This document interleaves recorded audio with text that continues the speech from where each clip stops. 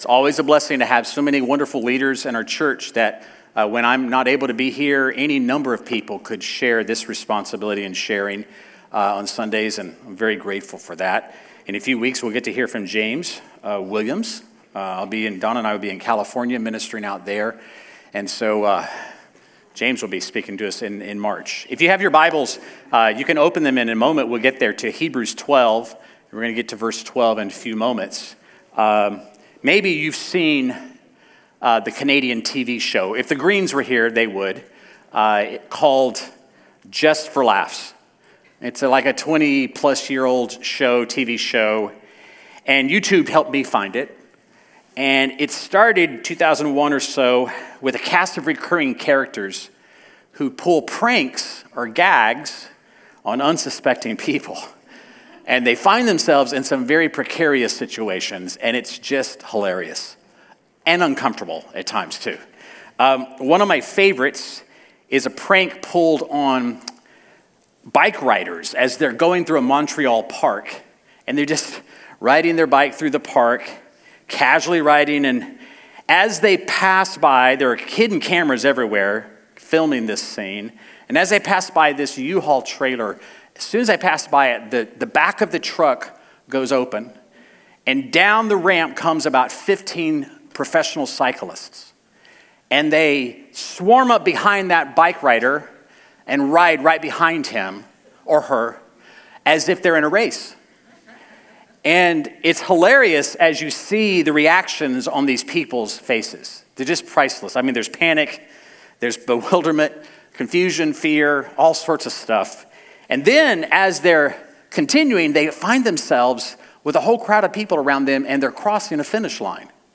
And, well, let's just look at it. You'll enjoy it.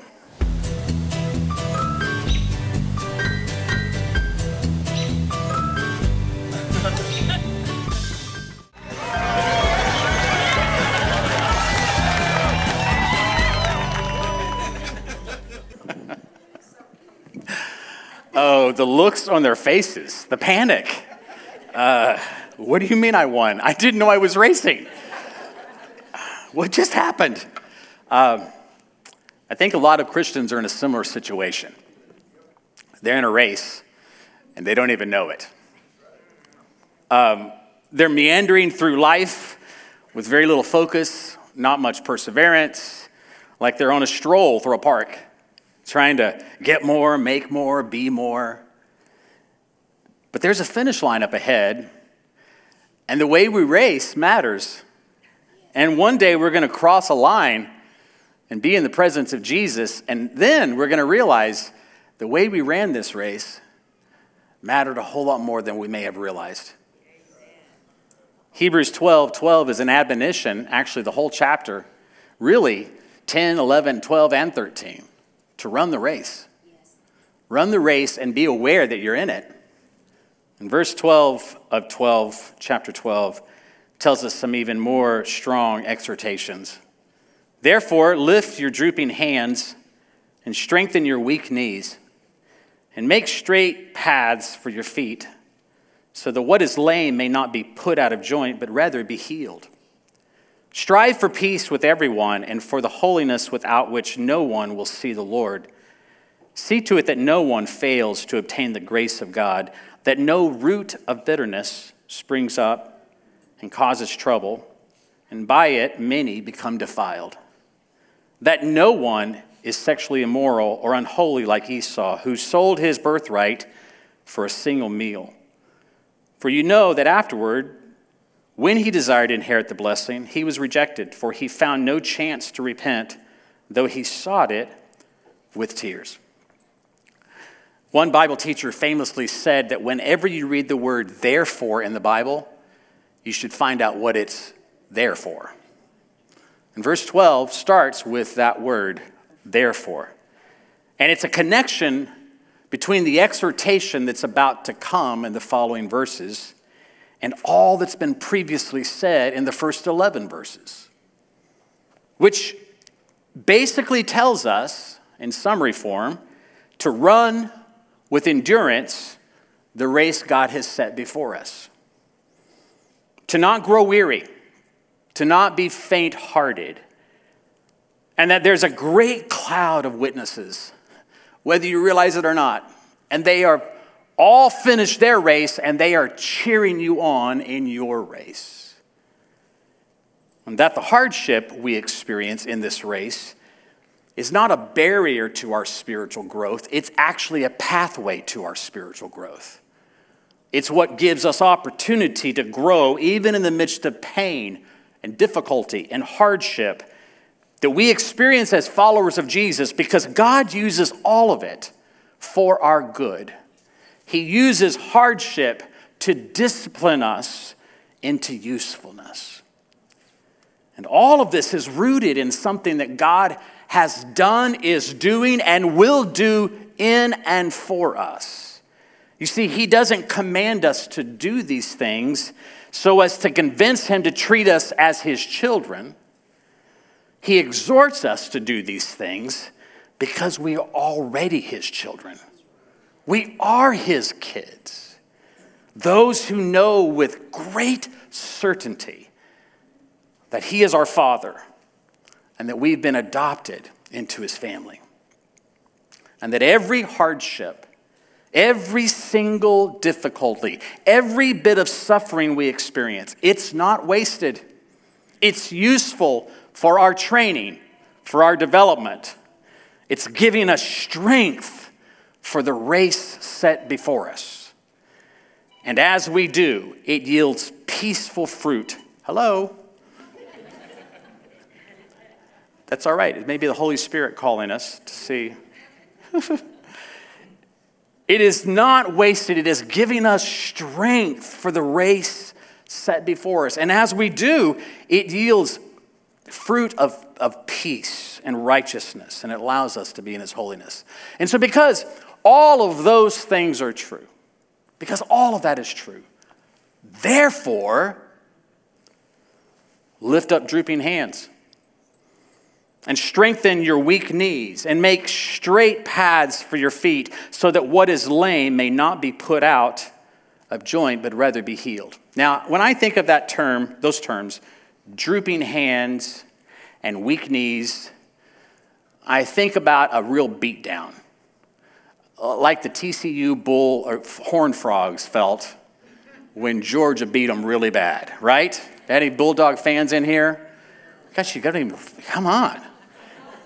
I mean, you guys beat them 65-7. TCU, they had drooping hands and probably weak knees. But drooping hands and weak knees, it's a vivid illustration of anyone that's done any sort of running or exercise. I mean, shoot, I feel that way 20 minutes on the exercise bike. So, my knees are pretty wobbly, pretty weak. But if you run hard enough and fast enough and long enough, you grow weary. You get tired. And your legs wear out. Your knees become knobbly. No, your knees become wobbly. Maybe your wheeze do too. Your hands, they get heavy because your arms, they just want to fall down. Someone I was talking to the other day, they were in boxing, and the training for boxing, and he said to me, just try to go around holding your hands up like this for a few minutes and see how tired they get. And I thought, that's what it is. Hands that have drooped and knees that are wobbly. Drooping hands and weak knees also portray a kind of fear-induced helplessness, a paralysis, where what they're facing, and the Bible alludes to this in certain places, what they're facing is daunting. And it makes you just lose your courage. And with the persecution that these Hebrew believers had experienced and were in the midst of and would experience, it's understandable that they might have felt overwhelmed and they might have felt disheartened and not really sure they want to do it again. That they were worn out. That running with endurance is hard. A lot of Bible translations, including the one I read from today, the ESV, insert the word your, Y-O-U-R, in this verse by saying, lift your drooping hands and strengthen your weak knees. But other translations, including the King James the New King James Version, they don't use that word your. Here's what the New King James says. Therefore, strengthen the hands which hang down and the feeble knees. Now you might think, all right, so what? One little word. But I think it matters. I think it matters because this exhortation is not just to lift our drooping hands, but to lift the drooping hands of anyone you see. It's not just to strengthen our feeble, weak knees, but anyone's weak, feeble knees. And isn't that what we're to be doing for one another? Don and I were talking about the real focus of our ministry together, and we are having more and more opportunities to meet with people and encourage them. And she said God had really spoken to her that her focus, the Lord's call on her, is to strengthen people. How simple and yet so profound, especially for the one who has drooping hands and weak knees. That's why we're in community together. That's why you shouldn't be running alone. That's why it's not just me and Jesus. God planted you in community, and it matters where you're planted, because it's in that place where your arms can be lifted up, where your knees can find new strength. We're in community, and quite frankly, it's what matters most in the day when it's so easy to become overwhelmed and discouraged and disheartened.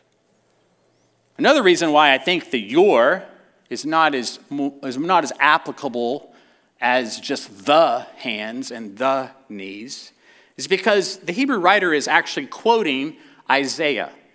He's quoting Isaiah 35, verse 3, and it says this there, strengthen the weak hands and make firm the feeble knees, and say to those who have an anxious heart, be strong, fear not. Behold, your God will come with vengeance, with the recompense of God. He will come to save you. If you're here today weak and feeble, or if you're here today and you know someone who's weak and feeble, someone who's shaky, wobbly, fainting, about to give up, hear the word of the Lord. The word of the Lord is strengthen weak hands and make firm feeble knees. God will come to save you.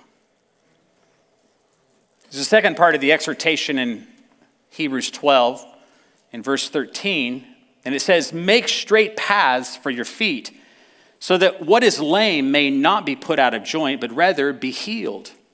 And I especially love the way the Amplified Bible does this. Brother John loved the Amplified Bible. Jim Rector loves the Amplified Bible. My wife loves the Amplified Bible. So those are three good sources that I go by. And this verse 13 is elaborated. It's amplified. That's why they call it the Amplified Bible. All right. Here's what it says. And cut through and make firm and plain and smooth straight paths for your feet. Yes, make them safe and upright and happy paths that go in the right direction, so that the lame and halting limbs may not be put out of joint, but rather may be cured. I love that. But far too many Christians these days think it's their job to make paths more rigorous, more difficult, more grueling, more doctrinally sound. But in the process, are they really making the lame even worse than when they started? I thought about this over the last few weeks as I've heard all the chatter around the move of the Holy Spirit at Asbury University, what God is doing there and in other college campuses, and also all the chatter and noise about the Super Bowl ad campaign, He Gets Us. There's so much talk, so much opinion. Everybody's got an opinion. I'm growing to detest social media. But you know what? It doesn't take social media for us to have opinions. We just get to be a little more protected in it. We all have opinions, and they can turn into judgments real quick. And the Bible says that's not the way we're to go. I realize there are times when the church needs to judge its own based off of heresy or false teaching, and I really do believe in that. And I believe in sound doctrine. I believe we have to preach the gospel of the kingdom. But I think there are a lot of people with big sticks and clubs looking to club and pound anybody that doesn't agree with them. Why are so many critical of a bunch of college students seeking God, who want to surrender their hearts and their lives to his will? Isn't that what we've been praying for? Isn't that what we'd want? I realize there's a lot of messiness when it comes to things surrounding such awakenings and moves of the Spirit. I get that. I get that the chaff oftentimes grows up right alongside the wheat. I also know that he's the one that takes care of that in the end. And I know that all that's happening may not produce good fruit, but I know this. Friends of mine, Paul Petrie and Leroy Curtis, were in Asbury in 1971 when the move of God moved on them in that day. And I promise you, those two men have tremendous fruit in their life. And I was listening to Curtis today talk about that same time period in 1971, and he was pastoring a church in Louisville. And they had a group of those students come and just talk and how it impacted their community. And I'd say his life has a whole lot of fruit in it. And I know that when my parents in 1971 were baptized in the Holy Spirit and then got kicked out of our traditional church because we spoke in tongues, that didn't stop God from producing a lot of fruit in our lives either. And I know that when the Holy Spirit was poured out on a little youth camp down in South Mississippi, there's a whole lot of fruit sitting in this room from that time. And there's a lot of craziness and people rolling around and laughing way too much. But I tell you what, I'll take that if I can get the fruit that we have today because of it. It's a whole lot of lives that have been changed because of the move and awakening of God. And I'm not saying that we should go chase after it. In fact, I'm not a revival hopper. I don't like going and chasing what God is doing all over the globe. There's enough that God is doing right here. And I need to give myself to what God has called me to do. And he's doing it in ways that I never thought imaginable. It's not just about meetings and worship, though it is great that happens there. It is also about what happens out there, outside of these four walls. When you can take a group of leaders into a school and begin to impact young people right where they are in their brokenness and in their fear and in their anxiety, and they begin to come to faith. And there are some sitting here today that's what has happened. And then we can go down to a community that doesn't feel like they're welcome in this country for whatever reason. And I'm not into the politics of it all, but they're my neighbor and I want to go love them. And I want to teach them how they can find the love of Christ. And there are people here that are, because of that, there's fruit sitting here today.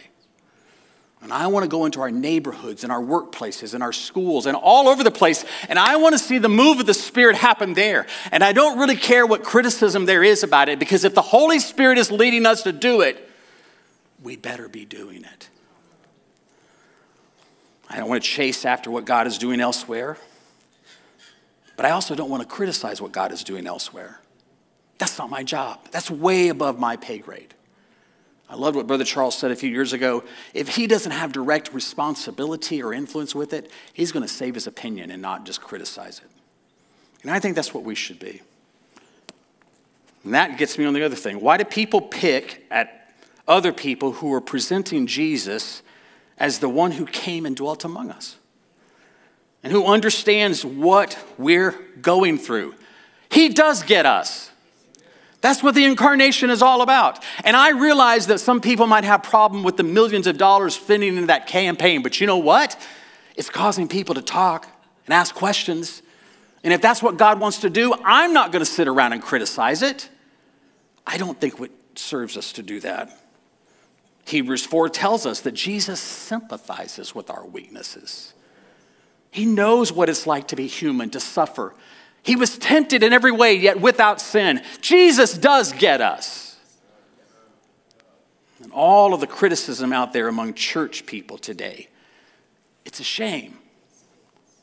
It reminds me of what Jesus told John in Luke 9. John answered, "Master, we saw someone casting out demons in your name, and we tried to stop him because he does not follow with us." And Jesus said to him, "Do not stop him, for the one who is not against you is for you." If Jesus didn't feel the need to go stamp out what was being done in his name at that moment, then why do we think it's our job to do it today? He's big enough to handle that. Now, I realize if there's responsibility that you have in your family, in a small group, in a church, as a shepherd, I have a responsibility, and we have as elders to not only feed and care for the sheep, but to protect the flock. And I'm not interested in a lot of craziness coming in from the outside that's very subjective and not submitted to anything. But what I am saying is that the Lord is able to take care of the bigger picture, and he doesn't need my opinion to do it. All right, I'm going to stop on that. Let's just finish up here. Verse 14, Hebrews 12. "Strive for peace with everyone, and for the holiness without which no one will see the Lord. See to it that no one fails to obtain the grace of God, that no root of bitterness springs up and causes trouble, and by it many become defiled. That no one is sexually immoral or unholy like Esau, who sold his birthright for a single meal." We should run peaceably, not fighting with the other runners or sneering at those that are not in the race. We are to be holy as he is holy. We're to strive for holiness. We're going to talk more about that next week. And we're to be careful not to get in the way of others who are obtaining the grace of God, to not be a stumbling block to others who are in a place of receiving God's grace. Jesus said to not hinder little children to come to him. And then he said, it'd be better if you had a millstone tied around your neck and you drown than if you kept one of these little ones from coming to me. And I think about this, when I think about obstructing people getting into the grace of God, it goes back to the whole issue of how our words, they really do matter. We need to be careful. We also need to cast off all those things that would hinder us, including bitterness and including immorality. And also that tendency we all have to trade something of real great value, like a birthright, for some momentary pleasure. The exhortation in Hebrews for those believers in that day is still applicable for us today. It's still for us. So therefore, lift your drooping hands and strengthen your weak knees. And while you're at it, do that for your neighbor and for your brother and your sister and your small group and for your family and for people that you see. Lift drooping hands. Bring strength back to people's knees. Help them stand up. Make straight paths so that those who are lame are not made worse, they're made better. And strive for peace with everyone. Strive for holiness and pray for others to obtain God's grace, and don't get in the way of it. And cast off bitterness and shed immorality. Let's be strengthened to run with endurance the race that is set before us. Amen. My wife is going to come. We're going to pray for you this morning, and then give opportunity for anyone who would like ministry or prayer at the end to come and be prayed for. So much. I know. It was all him, not me. I just had so much I could respond. Man. We're having a moment. Excuse us.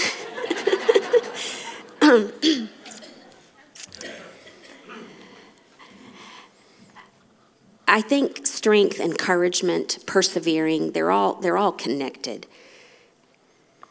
And it's kind of like Roger's prayer for Jamie today, First, it was, he's going to be with you and has amazing things for you. That's right. And then it was, and you're going to need him to be with you and have amazing things for you. That's because there's another side to this story. Right. And I feel like the message today is sort of that same concept for us.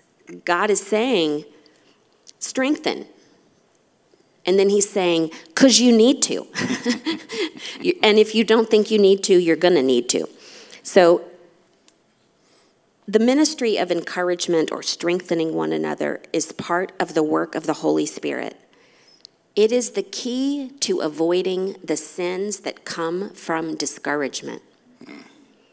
I'm not going to ask for a show of hands, but think about your last month. Have you had a moment of being discouraged about a relationship, about your job, about your circumstances, about your kids, about your finances? If we're not careful, discouragement makes a distance between us and the Lord. Mm-hmm. So if we strengthen ourselves and others, it's a protection against that kind of discouragement that leads to sin. It's true. And then lastly, it is the key to persevering in faith. All the good stuff comes from persevering. And it's implied in the word persevering that you have something to overcome. Yes. We have lots of things to overcome. For me personally, I have my own flesh, my own tendencies, my own weaknesses, my own experiences that lie to me about who God really is. We have the world. We are imperfectly living a life next to a bunch of people who are also imperfectly living their lives. It's a lot to overcome. The real victory has already been won, and we are only going to get in on it if we can figure out how to strengthen. Yeah. How to strengthen the stuff that's failing.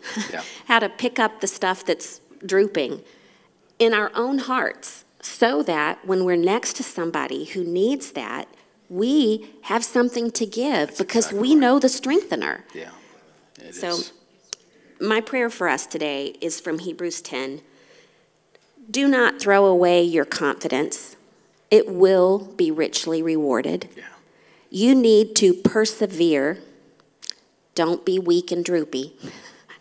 You need to persevere so that when you have done the will of God, you will receive and possess what he has promised. Yes. Let's pray together. Father, we receive the strength of your word today, even while recognizing that your words are always timely. And it means we're going to need to lay hold of that strength in the days to come, either personally or corporately or for any number of reasons. But we don't take it lightly, Father. You've come with a timely word. And I pray that you will continue to speak it in our hearts and bring us to obedience in it. For those here today, Father, that are weak, that are droopy, the shame isn't in getting tired. The shame would be in avoiding the very person who offers continuous strength. That's right. So, Father, we give over to you right now those places where we feel weak, where we feel weary, where we are struggling, limping, drooping. And we say, be king in these places. Yes, Lord. If we need our eyes lifted up to see that our help comes from you, if we need our hearts lifted up to be encouraged instead of discouraged, Yes. if we need our perspective to change about where you are in the circumstances that are beating us right now, God, we say yes to how you see it because that is how it is. Yes, Lord. Regardless of our experience or our feelings or our thoughts about it, it is what you say because you are God. Yes. So we receive your strength Yes. and your courage today. Yes. We receive the benefit of the Holy Spirit to persevere. Yes. Because the promise is certain. The end is already determined. Thank you for loving us where we are and not leaving us there. Yes, yes, Lord.